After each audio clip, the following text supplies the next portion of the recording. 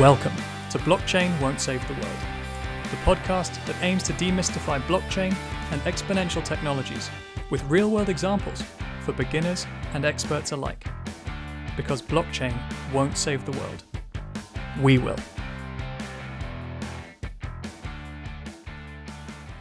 Hello everyone, and welcome to the first ever episode of Blockchain Won't Save the World.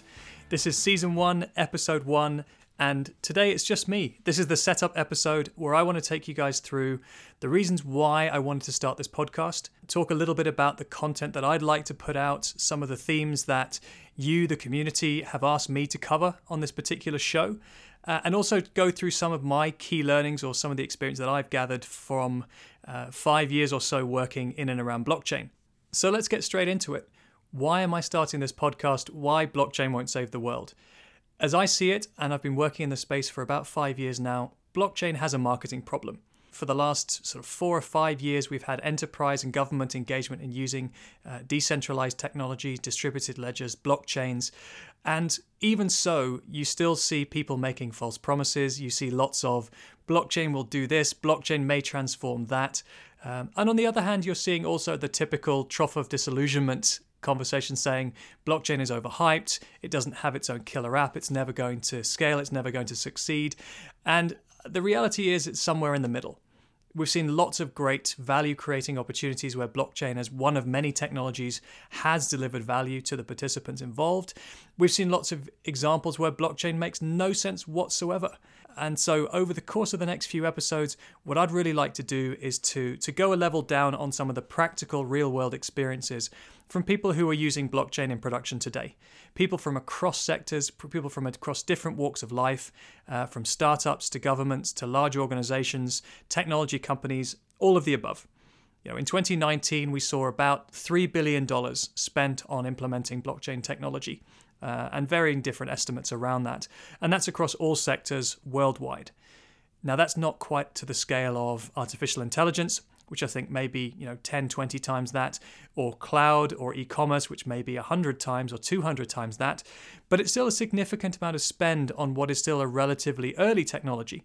And so what I really want to do is try to dispel some of the myths, create some really tangible examples, and help those who are interested in working with blockchain and DLT to get some relatable examples that they can help take back to their companies, to their organizations, and really do good work. Use the technology where it fits and where it should be applied, and try and stay away from some of the pitfalls or some of the traps of where it doesn't. So a little bit about me before we start. I'm a digital strategist by trade. I've spent most of my career helping clients to make difficult choices around investments, whether that be with technology, whether that be about market entry, whether that be related to customer-led growth or consumer-led growth. But in the last 5 years, my focus has been primarily blockchain. And why I think my interest is peaked there is, from a strategy perspective, there are lots of difficult choices to make in terms of where you play, in terms of who are the participants you work with, in terms of the types of domains and types of use cases, types of technology applications that you can build together with a blockchain or a decentralized platform. And intellectually, that's a really fascinating domain, but it is very complex. You've got the technology design itself, the architecture, the implementation. You've got the governance model, how the organizations come together. How do you form a consortium of peers or competitors? And from a business perspective, and one of the most critical domains is, what's the business case behind having 10 companies come together to invest in what is essentially a global startup? As a place to work, as a place to ply your trade, I don't think it gets much more interesting than that in 2020. So that's why I do what I do. So as I said, I'm really excited to bring some of my friends, colleagues, people that I've met over the course of working in this industry together to share their ideas with you. So over the course of the next few episodes, I'm going to be dropping, hopefully on a weekly basis, a new and different perspective based on some of the areas that you guys wanted to see. And to get specifically into that, before I launched the podcast, I asked those people on LinkedIn, people who know me, what are the topics, what are the domains that people really want to learn more about in blockchain? I've spent most of my time working in private sector, but not exclusively. Most of the time in private and permissioned networks, but not exclusively. I've seen a lot in 5 years, and there's a lot to cover in the space that we call blockchain. So what were the things that were particularly interesting to you? So I'll run down the list in no particular order, but these are the ones that I'm going to try and cover over the course of the next few episodes. First thing mentioned, myth busting. Really open on that. People wanted to hear more about what some of the common myths or common misconceptions maybe were in and around blockchain. And I think linked to that, another one was around how to talk about blockchain, or rather how to help explain why blockchain is useful to people who may not have as much context or as much experience as we do. And I think that's something that I feel uniquely positioned to help with, and I've tried it many times in many different ways, using many different analogies. So lots to cover there, and we'll try and do some of that today on this episode. Blockchain architecture, helping people understand what are the components of building a blockchain network, what are the various different integration challenges, what are the various different platform choices, hopefully going to get somebody more technically experienced than I, an architect or two, to go a level deeper on that one. But again, critically important. Scaling and growing ecosystems. Something that I've had people come to me again and again saying, we've got a great proof of concept. How do we get this into production? How do we get this to scale? How do we get other participants on board? I think that's a really important area, and particularly with decentralized networks, the network is everything, the scale is everything. And a lot of the assumptions around whether the initiative pays back, whether the investment works, comes down to the size and scale of your network. So again, a really important one there. Blockchain commercial models, distributed identity and self-sovereign identity. Really, really good examples of that in the space. Lots of thinking going on, but maybe not so much in production as yet. So lots of people touting the potential of self-sovereign identity, claiming back our own data that should be ours, taking some of the power away from the data platforms out there. I'm really excited to see what we can do in that space. Supply chain use cases, obviously a hotspot for where blockchain and DLT is being used today. Central bank digital currencies, another really interesting and really important one, and potentially a critical enabler for some of the tokenized or machine-to-machine or IoT-based ecosystems we see out there. A lot of consideration of stable coins, but maybe central bank digital currencies could be a lead-in or an alternative to stable coins as we look at them. So another really interesting one there. A personally very important topic to me, climate and social impact, seeing where the types of capabilities that blockchain can provide could elevate or accelerate some of the climate projects that we see out there, some of the social impact projects we see out there. Really, really interested for that episode, and I've got some great people lined up for you, so don't worry. Open source and ecosystem governance. Would really love to talk to some of the larger platforms out there that are managing open source communities. Obviously, it's a very large part of how blockchain technology has evolved, how every major technology is evolving today is closed governance, closed software is becoming more of a risk, is becoming more of a challenge for some of our clients where they're very concerned about technical lock-in or vendor lock-in. So open source, really, really important area. Government and public sector initiatives too. So going to try and see if we can get some people working in the public sector, people working in government, talking about some of the work that they've done, some of the challenges of working and trying to engage government stakeholders around emerging technology, whether that be blockchain or artificial intelligence or any of those ideas.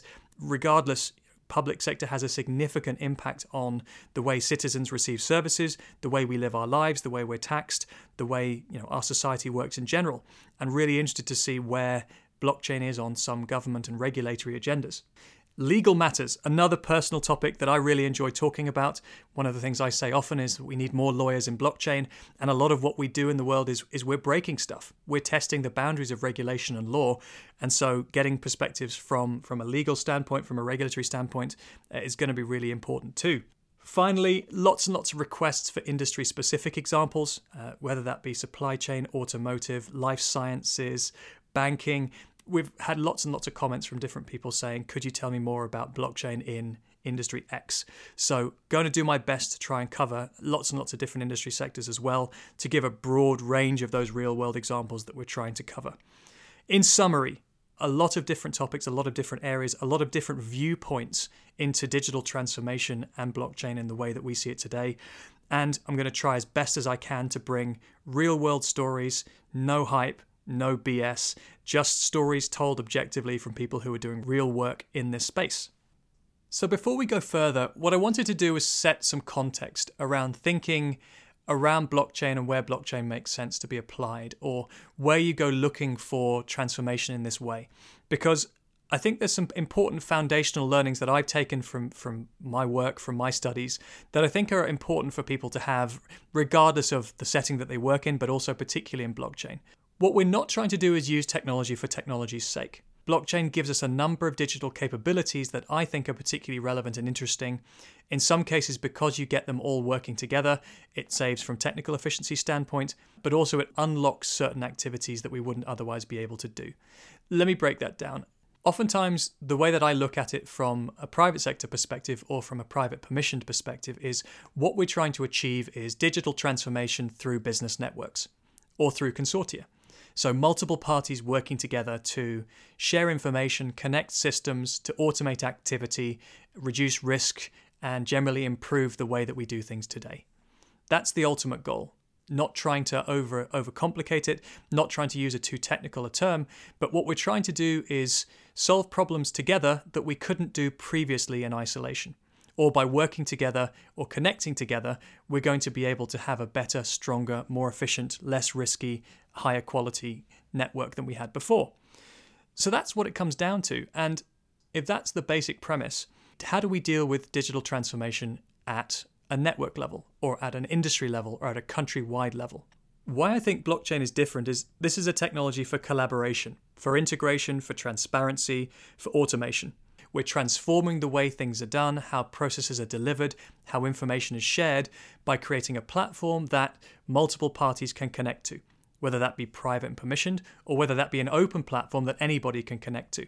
For years, we've had organizations improving their own technology, investing in technology, looking at front-end experience, apps, user experience, user interface, use of data, analytics, new channels like IoT or Alexa or whatever it might be, and saying, we're going to optimize the best that we can of our business at this point in time. Why I think blockchain is interesting is that we can then combine multiple organizations together to say, if I had all of the banks, or if I had all of the automotive companies, or if I had all of the logistics providers in a particular country working together, what more could I achieve? And so you can think bigger. You can say, actually, we've got multiple stages or sequential processes or point-to-point connections between different companies today that's causing us bureaucracy, that's causing manual errors, that's causing us to have a terrible customer experience. And if we were able to join the dots, or if we were able to connect technically in a way that was secure, that didn't put anyone's competitive advantage at risk, we could do things differently. We could do things better. We could reimagine how an industry works, or we could create entirely new platforms or new marketplaces because we've got a much greater scale, because these parties are prepared to work together. So that opens up a very, very broad box for us in terms of where we can look for creating platforms or creating networks. Notice I didn't use the word blockchain there because it might be that actually once you've completed your exploration, you find that blockchain technology isn't needed. It might be entirely appropriate to create a centralized entity where you can build a platform or you can operate in the same way that Uber or Airbnb or eBay do. But at least you can start looking in the right place. So we know that what we're looking for is digital transformation. We're looking to use technology to change the way we do things. And I wanted to share with you a couple of learnings that I've taken from two people, one who I've met, one who as yet I haven't, around how to think about disruption and transformation, because not everybody goes through this school of training. And I think it's really useful to start with Peter Diamandis' definition of where disruption comes from. For those who don't know Peter Diamandis, he was one of the founders of Singularity University, a prominent speaker on abundance, on the impact of exponential technologies, and somebody that I think is well worth following. So if nothing else from this episode, please go follow Peter Diamandis. Go check out Singularity University and some of the content that they put out. What I took from him specifically is he saw there are a number of phases around digital transformation or digital disruption in an industry or in a sector. And these are worth noting because I think they apply particularly well to blockchain. First things first is standardization. This is why we see a number of different initiatives of standards bodies, of industry bodies spinning up in and around blockchain initiatives, is because actually if we can't agree on a standard unit of measure or a standard definition of a token or a standard agreement on a process or a legal contract, it's going to be quite difficult to get to the next step. So the first step is standardization, is that we can agree on the items, the entities that exist within our network or the process that we're trying to follow. The second step, fairly logically, is digitization. we're able to put that information into a digital record or put it online or share it on the internet or a network of nodes as we have on a blockchain. From there, we then see demonetization, reduction in the cost of doing business or reduction in the cost of things happening. The original example of this would have been with digital photography. The cost of taking a photo, the marginal cost of taking more photos, and then the cost of doing something with that made digital photography a revolution. It changed the economic model for photography printing very significantly and gave rise to the proliferation of amateur photography and creation of image content as we know it today, and also had a significant contribution into the cloud storage market, no doubt. But the demonetization of that industry allowed for that transformation. And then from demonetization, you have democratization, which basically puts the activities of that particular industry into the hands of anybody. Again, with digital photography, the cost of taking photos is now next to zero. All you have to do is buy the equipment. The cost of participating in the token economy, of launching a token-based business, is now particularly low because all you need to do is to create your protocol, to create your token and launch your website. Write a white paper if you choose to.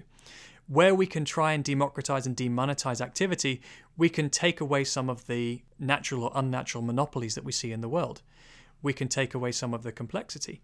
We can allow for innovation. The more people that can participate, if you look at fintech or startup banks, the more participants that can enter the sector, the more likely we can get innovation and challenge the incumbents. So the more that we can democratize and demonetize and digitize and standardize, the more we have a chance for digital transformation, the more we can work towards an improvement in what it is that we do today. Now, granted, all of this theoretical, but that cadence of how disruption happens is critically important in my view, because if you can't get to the first step, which is standardization and agreement between multiple parties on what we're trying to do, you're going to struggle with doing the following steps and open up and scale a network. So that was the first thing that I thought was particularly important to cover. A few months ago, I had the pleasure of meeting a gentleman called Rutger van Zuidam. He's the founder of the Odyssey Hackathon in the Netherlands, and he showed a brilliant slide to me, which unfortunately I never got the copy of. But the premise of what he was saying is there are a number of new business theories that we need to be aware of, new concepts that are critical to helping us be successful in a digital era.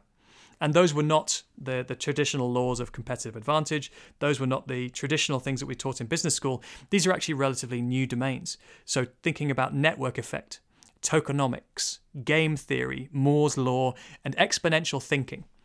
These are the theories, or these are the domains that anybody working in our space should be deeply familiar with. Because, as we will say over and over again on this show, it's not about building a technical proof of concept, it's about having a real world impact. And so if you cannot scale a network, if you can't make it commercially viable as well as technically viable, it's going to struggle, it's going to scale, or it's going to need an unlimited pot of investment to be able to sustain.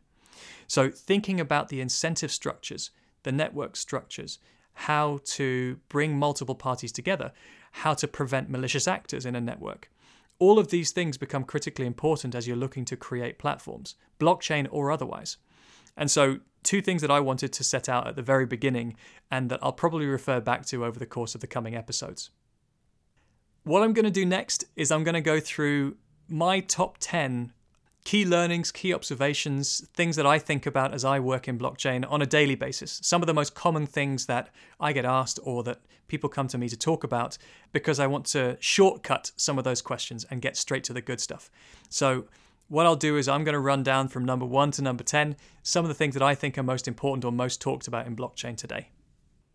At number 1, and starting off with an easy one, this is my favorite list of blockchain idioms or phrases that people come to me with that either are received wisdom or people believe are truisms about the community that we work in that I actually think we need to challenge and push back on.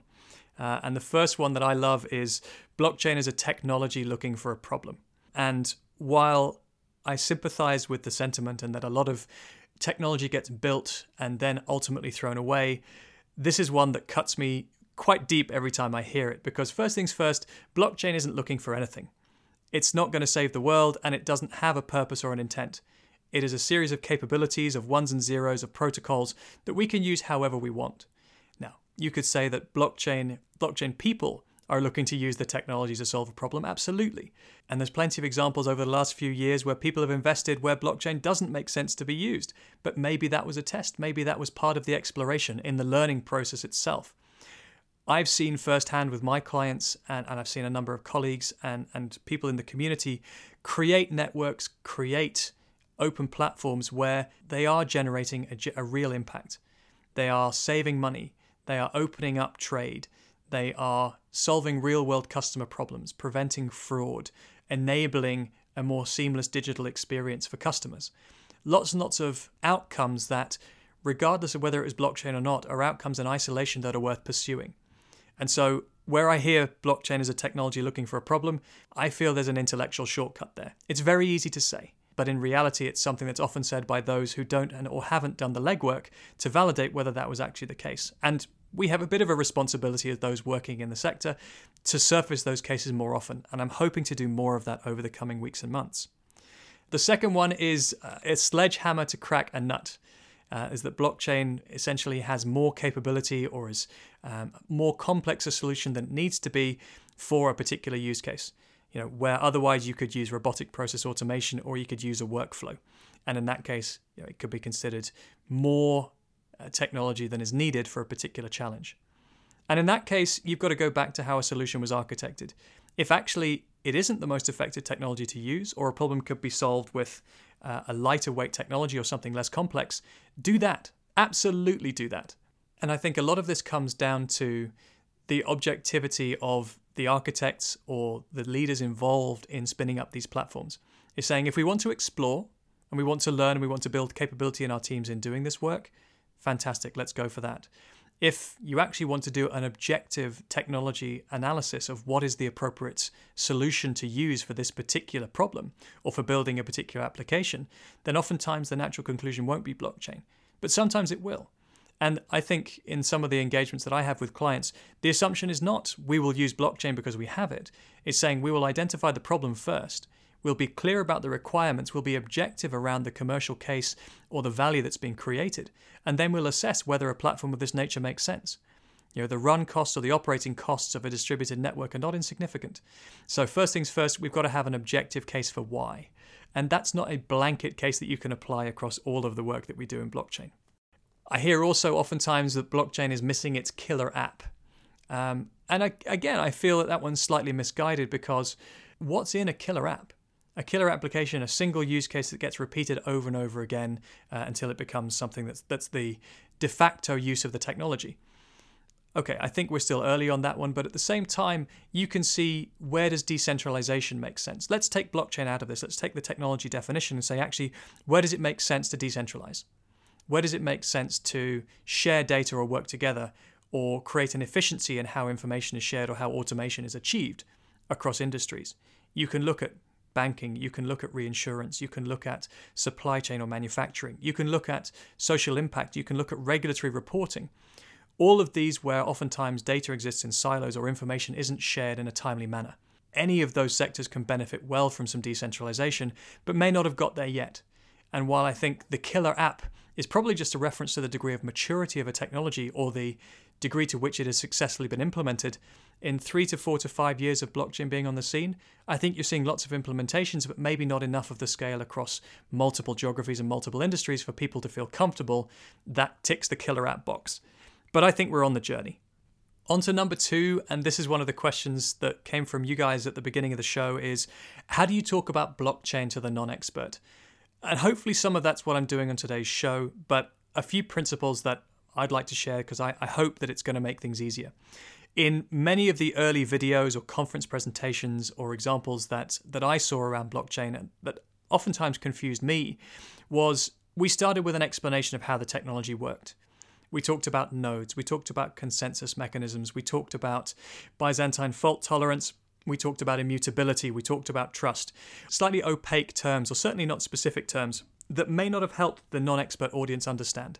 And I think one of the key principles when you're talking about any technology with a non-expert audience is go in with empathy. Understand the knowledge base that they have, understand the sector that they work in, understand the industry that they work in, understand the role that they have in the company. Are they financially literate? Are they technically literate? Can you use analogies or examples of previous technology applications? Or can you give an example from a different industry, a case study, something that brings the example to life? Talking about how a car works by going through a Haynes manual or going through the instruction manual is not necessarily the best way to get people excited about what to do with it, any more than trying to explain why you would enjoy a game of football or cricket or rugby by explaining the bylaws and the detailed offside rules or whatever it might be in the game is no way to get someone passionate about it. You show someone playing the game, or you throw them a ball and you say, kick that over there and see what happens. I think we can certainly show more empathy to our audience, and the first things first is don't make the assumption that blockchain has a purpose or that deserves to be used in any way any more than anything else. I oftentimes try not to use the word blockchain in some of the early conversations I have with clients because oftentimes I find it polarizing. You've had lots and lots of technical, difficult to understand presentations made, or lots of promises that weren't fulfilled in the early days of when blockchain was being talked about, and that baggage comes with us regardless of what we do. Every newspaper article you ever read will reference blockchain, the technology behind Bitcoin, which oftentimes creates its own polarizing factor, or immediately lands you in the space of talking about payments or money, which is not the only application for our technology. So the key thing that I've learned about talking about blockchain, try not to start with the word blockchain. Try to talk about networks or platforms, bringing multiple parties together, trying to work together to solve a common problem or goal. If you can start there, then actually you can go down the road of creating the business opportunity first, or being able to describe the problem clearly and concisely, and then you can solve for what technology to use. Chances are it's likely to be a blockchain case, but it might not be at the same time. So you leave yourself open to be objective from what technology to use, but you're applying a lens of saying, I'm going to help you identify the opportunities or the strategies for how to create a platform. Number 3, how to get beyond proof of concept. So really, really important question, and something that I get asked about a lot. In 2020, I'm pretty sure we've proved all of the concepts around blockchain.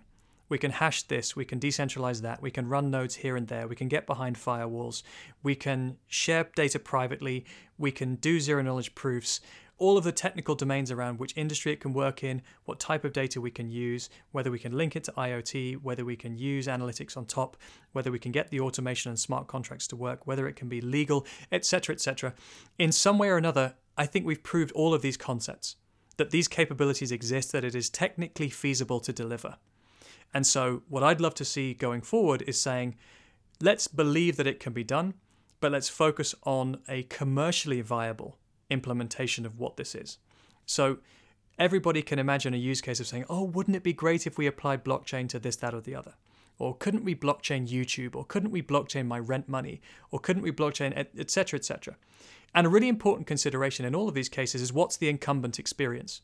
Or what's the current party or the current parties providing that service today? Let's take my rent, for example. Do I need a digital token to allow me to pay for my rent or my mortgage? My reference example is a direct debit from my bank account. And that's a pretty seamless experience. I'm not sure if I need to get into public and private keys. I'm not sure if I need to get into an entirely new currency just for that one specific application or that one specific domain. So think very carefully about the incumbent experience, and are we going to be creating something that is at a bare minimum better? The second part of it then is the cost, the operational element of this. What is the business case for doing so? If there's a significant amount of inefficiency in a particular model, there's a significant amount of fraud, significant amount of manual process, errors, delays. The business case can be built up in lots and lots of different components, and it's going to be different every time. But unless you have an objective understanding of how does this piece of technology improve what we currently do or allow us to do something different that we didn't have before, if we can't quantify that, we're going to struggle to put an investment case together. And in most cases in the private sector and public sector, that's going to be a requirement. Likely is we're going to be spending in the multiple millions of dollars, euros, pounds to be able to implement something at scale. So if we're doing that, we need to be creating at least as much value, if not more. And the second thing I'd say about going beyond the proof of concept is, where possible, try to imagine multiple applications that could work on a particular network. If you're going to bring multiple parties together, let's not just think about that single application, traceability of a product, ability to identify somebody, whatever those use cases might be. If you can say, okay, having an entire supply chain together, we can look at identity, we can look at finance, we can look at traceability, we can look at anti-fraud, we can see multiple use cases all working together, or multiple applications that these parties can benefit from, you're onto a great story there. And again, that's going to be different depending on which industry you look at. In life sciences, you might be looking at traceability, recalls, customized drugs, or sharing sensitive personal data. If you're looking at automotive, it might be around vehicle payments, it might be around payments of tolls, it might be around the history of the vehicle or its parts. In most of those cases, you're using some of the similar ecosystem to deliver those, or data from similar parties in that ecosystem. So think about trying to find multiple applications which can sit on that platform, not building one blockchain for one application. And number 4, how do we structure a business case for blockchain? Now, I could do an entire podcast just around the different line items of a business case, but I'll try and keep it relatively simple to start with, because first things first, I think it depends on what you're trying to do. The different type of platform, whether you're trying to focus on being a dedicated business that can be for profit, that can identify new ways of delivering value, or whether you're looking at creating a market utility, potentially a not-for-profit where everyone benefits from using that technology, but it's not designed to be a for-profit entity in itself. So first things first, you've got to think about what's the cost of getting us into production. You can go through the step of proof of concept into pilot, into production, but at a bare minimum, there's going to be incremental cost as you go live, from connecting and integrating with existing systems, from the infrastructure itself, the blockchain, the cloud, the nodes, any software applications that need to be managed on top of that. That's going to need to be built and maintained. And on top of that, who is going to maintain it? Would you need to create a separate legal entity to be able to manage that particular task? Oftentimes, at least from a legal perspective, if a utility is being created, somebody wants to know who's liable for data, for risk, for bad things happening. Do we need to create a separate legal entity? So we're going to need some lawyers. That could be at least up to a year of effort of just getting the legal and contracting work done and completed. So that goes into the cost bucket up front as well. And then once you're in operations, are we just going to leave it up and keep it in its existence? You're still going to need to upgrade software. You're still going to need update for operating systems. At a base level, there's going to be operation and run costs for that particular platform that you need to consider. That's your cost side. On the value side is saying, how does this help me relative to what I have today? How is this saving me money year on year on year? Or how is this reducing a risk for me? It might actually be that by having this platform in place, you dramatically reduce the risk of a business going bust, fraud events happening, money being stolen, consumers' data being put at risk, which is essentially spend in fear of a greater cost down the line. So are you looking at efficiencies or are you looking at risk? If you're in the for-profit box, you're saying, actually, what's the commercial model for this once it goes live? So to offset all of those costs, are there going to be subscription fees? Are there going to be transaction fees? How many participants am I forecasting to be on my network? How much am I going to charge them? Am I going to have future applications or future things that I can build on top of this platform that can generate me further revenue? Software products, individual licenses to access data, new products that don't exist today that I might be able to charge for because I'm able to convene a network or be able to collect data that I didn't have before. How do I value those? How do I cost the development time to build those new software products? And then how much is it going to generate me in terms of revenue? This is oftentimes uncertain, and you've got to build off an awful lot of assumptions if you're working in particularly new spaces. But all of these things need to be considered into the model. Again, I wanted to keep it quite simple there. Happy to double click on it on a future episode if need be. But there's a very important difference between the market utility versus that for-profit entity, which I think is worth calling out. Number 6, and one that I definitely had to check myself on a fairly regular basis, is what do I mean by ecosystem? And I realize even that, as I say it now, is a relatively opaque term. So let me qualify it a little bit. And when we start looking at building blockchain platforms or starting up business networks, we use the term MVE, minimum viable ecosystem, which ultimately just means what is the minimum number of participants, entities, companies, parties that I need or that we need together to bring onto the platform to make it function and deliver the value that we intend it to do. A lot in that, but first things first, there's 2 main types of ecosystem. One would be a vertical, which is oftentimes related to a supply chain end to end. So from a manufacturer right down to the customer, including its first tier, second tier suppliers, logistics companies, companies that provide a service for that individual company. These networks are often easier to convene because you can have a large, dominant player at the top of the chain who can mandate standards, who can mandate technology implementation. Think of a Walmart, or think of a government, or think of an Airbus, a Boeing, whoever it might be, large organizations in the world who have very, very large supply chains.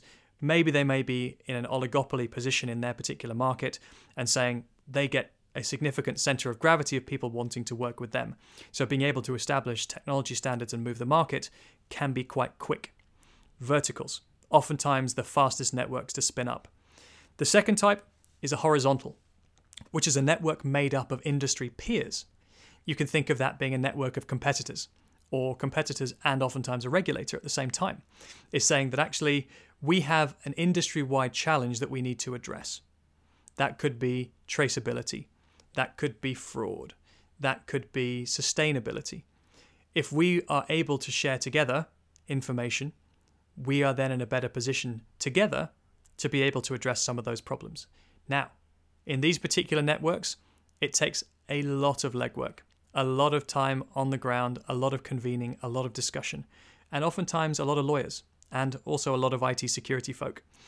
These are some of the hardest networks to convene, but we've seen in areas like trade finance, with WeTrade, where you've got 13 of the largest banks who've formed a joint venture together and a separate legal entity, or TradeLens, which is a global shipping network where you've got something like 60 or 70% of global freight shipping to providers all working together to deliver the same platform. It can be done, but the scale of opportunity has to be large. It has to benefit all parties. Maybe not exactly the same across all of those parties. Some might benefit more than others, but at least they're all in it for the same goal. We can all agree that increased growth or addressing a larger market together makes sense. We all agree that reducing the risk of fraud or reducing the risk of money laundering is something that we all deal with, and we deal with it in siloed ways today. So we can break that down. We can develop platforms and software and technology together to be able to address those kind of things. In these cases, it's a lot of meetings, it's a lot of proposals, it's a lot of revisions. And again, you're working with traditional competitors, organizations that aren't used to working together oftentimes.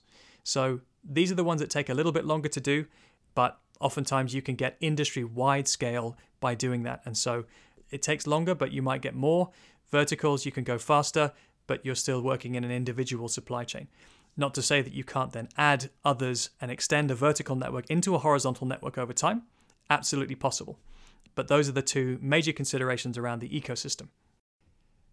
Number 6, and following on directly from the ecosystem point that I made before, don't underestimate the importance of governance in these particular networks. We already talked about convening a network, having a common enemy, having a common goal that those organizations can work together. That gets you the first stage. That gets you on the table. At some point then you're going to have to write the business plan and agree a whole bunch of different areas that need to be governed. We talk about intellectual property, around funding. Many of these parties are going to be bringing their resources to the table. And do we value the equity of an early party in the same way as we value the equity of someone who comes later when the platform was more established? Governance around the roadmap. How do we make technology decisions around which application gets built first and next? What happens if we end up with a disagreement around what to build? The profit model, whether we're for profit, not for profit, whether we all agree that we're the same type of model and whether that needs to change. Starting to get into concerns around antitrust, data privacy, and so on. When you've got a horizontal network, you've got a very, very large group of individuals together that from a regulator's perspective could look like it could be a risk or could look like it could be an antitrust concern for them. So how do we give a certainty to the regulators, or how do we give comfort to consumers that this network is being governed appropriately, that it is there for the benefit of the parties and for the consumers and the customers of those particular networks? So governance, something not to be underestimated, and to me of equal importance than technology and business case as you go through this. And so being mindful that there is a significant lead time around establishing governance and getting agreements on everybody working together can take as long as the technology, if not longer. Number 7. This one is around what does it take to form a consortium. I've covered some of the previous points here, but ultimately persistence is something that I think you have to have, particularly if you're looking to convene a network, whether you're one of the participants or whether you're looking to bring multiple participants together. This is not necessarily something that happens overnight. It becomes easier over time as you get more examples, as you see others building networks in particular industries, or as you see more blockchain platforms go into production. I think drawing analogies and saying, I want one of those, or I want to join a network like that, or I want to establish a network like that, can become easier. But still, it's not going to be as simple as working in a single organization trying to make technology change in one governance structure. You're likely to be working in multiple. So long story short, stick with it. If you're clear about the value case, if you're convinced that there's something there, keep persisting. Not every stakeholder or not every person you meet is going to be as excited about technology change as you are. There are multiple different people within organizations who are at different levels of the innovative, non-innovative, willing to disrupt, wanting to keep status quo. It's complex. And stakeholder management is a critical skill when you work in blockchain. But over time, if the value case is strong enough and you can be objective in your description, it can happen and it can work. Number 8, how do I get into blockchain? Or how do I get into working with blockchain? And I love this question because it's such a multifaceted one, that there are so many different ways in which you can work with any kind of technology, that it's almost contextual, almost different with every person you speak with. But here's a few of the main considerations for me is, obviously there are different entities working in and around blockchain technology today.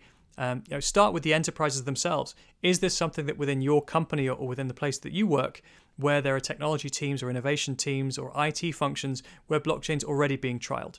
Can you get the opportunity to learn from them? Can you get the opportunity to work with them while it's already happening? Technology companies. There are any number of vendors out there who are working and delivering blockchain programs for their clients, my organization being one of them, and there are many others. Oftentimes they give talks, speeches, meetups. Go to those, check them out, see what the guys are doing. Maybe you might want to work for them. Maybe you want to apply. Maybe that's a career choice that you want to make.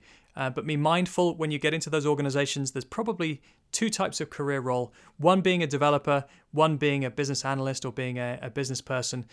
There are very, very different skill sets for those. And I'll talk specifically about my journey as a business person as we go into number 9. And be mindful that just because you're interested in working in a space doesn't mean you're necessarily likely to get there. So it takes some perseverance.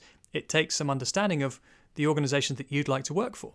So as you're making your plan, think about, do I have skills that are particularly relevant for this organization today? And if I don't, where can I get them? From a training perspective, we're very, very lucky that there are a number of different people out there who are providing blockchain training on an open source, free and paid basis. You've got online training courses, university training courses, plenty, and I can shout out some, but there are many, many places where you can get trained on the basics of understanding about decentralization around networks, around blockchain architecture. Lots and lots of content out there. So maybe retraining is a part of that narrative. And then looking at startups. What we've seen in the last 5 years is a proliferation of small blockchain-based startups, some of them development houses, some of them propositions in their own rights, some of them token-based businesses, some of them small technology companies, all looking for talent, all growing, all likely to continue growing over the next few years. So even if you don't want to work for a big corporation, think about some of the startup opportunities that are out there. Get to meet some of the people, go to meetups, understand their business model a bit better, and see whether they're looking for somebody who has the skills that you have. Also, I think it's important to consider, why am I interested in working in blockchain?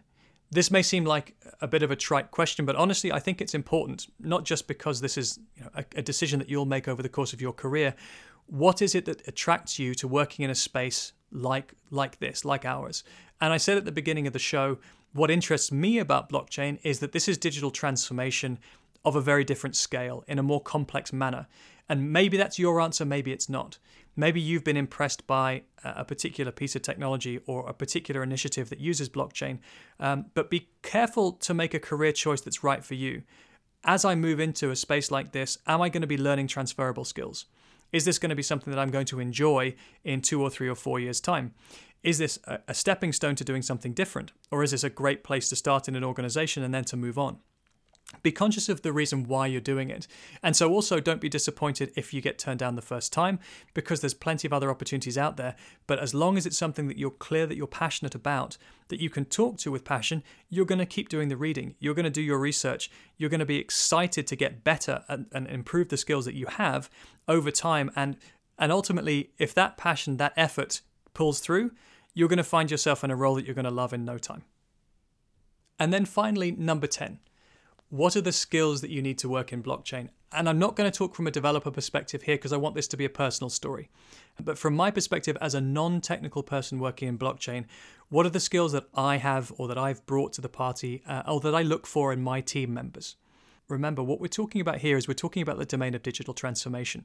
So there are a number of baseline foundational skills that will help you to look at the commercial model, the industry processes and flows, the particular contextual analysis you need to do to understand, can I create a network? Can I bring these parties together? And so first things first, strategic thinking. The basics of business models, the basics of P&Ls, industry financials, these are things you just have to understand and understand that why would it make sense to invest in technology? What are the choices? Business case analysis, business case planning would be number 2. Number 3, I think you have to have a basic appreciation of enterprise architecture. Not to a detailed technical level, but being able to understand where does blockchain fit, or where does a blockchain platform fit within the existing technology stack of an organization or an industry. What are some of the other applications that those companies would be using that need to integrate? Learning about APIs, learning about how data is orchestrated and moved in a particular industry or in a particular company is important. And also learning about the other exponential technologies and traditional technologies that you compare with blockchain. It's important not to be blinkered. If your business is digital transformation, it helps for you to know the alternative options. It helps for you to know that it may make a ton of sense to implement a workflow system or a robotic process automation system here instead of spinning up a bunch of blockchain nodes. Or actually, if we can augment this system with IoT, Internet of Things, sensor data, we take away some of the other challenges that we see in terms of data integrity down the road. What can we do with analytics? How might this particular data structure help inform some machine learning or artificial intelligence that can help us optimize this particular system? There's lots to it, and curiosity about technology in general, I think, is important and is helpful to help you remain objective as you do the work that you do. I'd say another key skill is helping to manage difficult conversations or to tell stories. A lot of what we do is to convene or convince or to influence others to make decisions based on objective analysis. In those situations, you're going to come up against a lot of bias. Historical bias, technology bias, personal bias, political bias. You believe objectively that the solution you're proposing is the right thing to do. But somebody else may have competing objectives. They may have a different agenda. They may be busy. It might not be one of their priorities. So how can you have a productive conversation? How can you reason with somebody who's bringing bias into a conversation and hopefully get them to at least acknowledge your perspective? You don't have an obligation to be listened to. You're just trying to be an influencer. You're trying to objectively share some facts and ideas about what could transform an industry or a particular business for the better. So in those storytelling, how to craft a series of insights, how to craft an argument, how to respond to criticism, how to remain calm, how to keep your focus on the big picture despite adversity are all important skills. So a little bit of a whistle-stop tour of my experience and my observations around blockchain, but I hope this was a useful start. There's a lot more to come, and the guests that I'm going to have on the show I think are going to be inspirational and provide some really great stories for you to take away. Please do feel free to comment and reach out to me on LinkedIn if there are things you like, if you have things you've heard today that you really enjoyed, and tell me what you didn't like so we can improve for next time. Thanks again for listening, and I look forward to seeing you in the next episode. Thank you for listening to the Blockchain Won't Save the World podcast. All opinions here expressed are those of myself and my guests. If you're looking for more, you can follow me on LinkedIn for more blockchain-related content. And until next time, stay safe out there.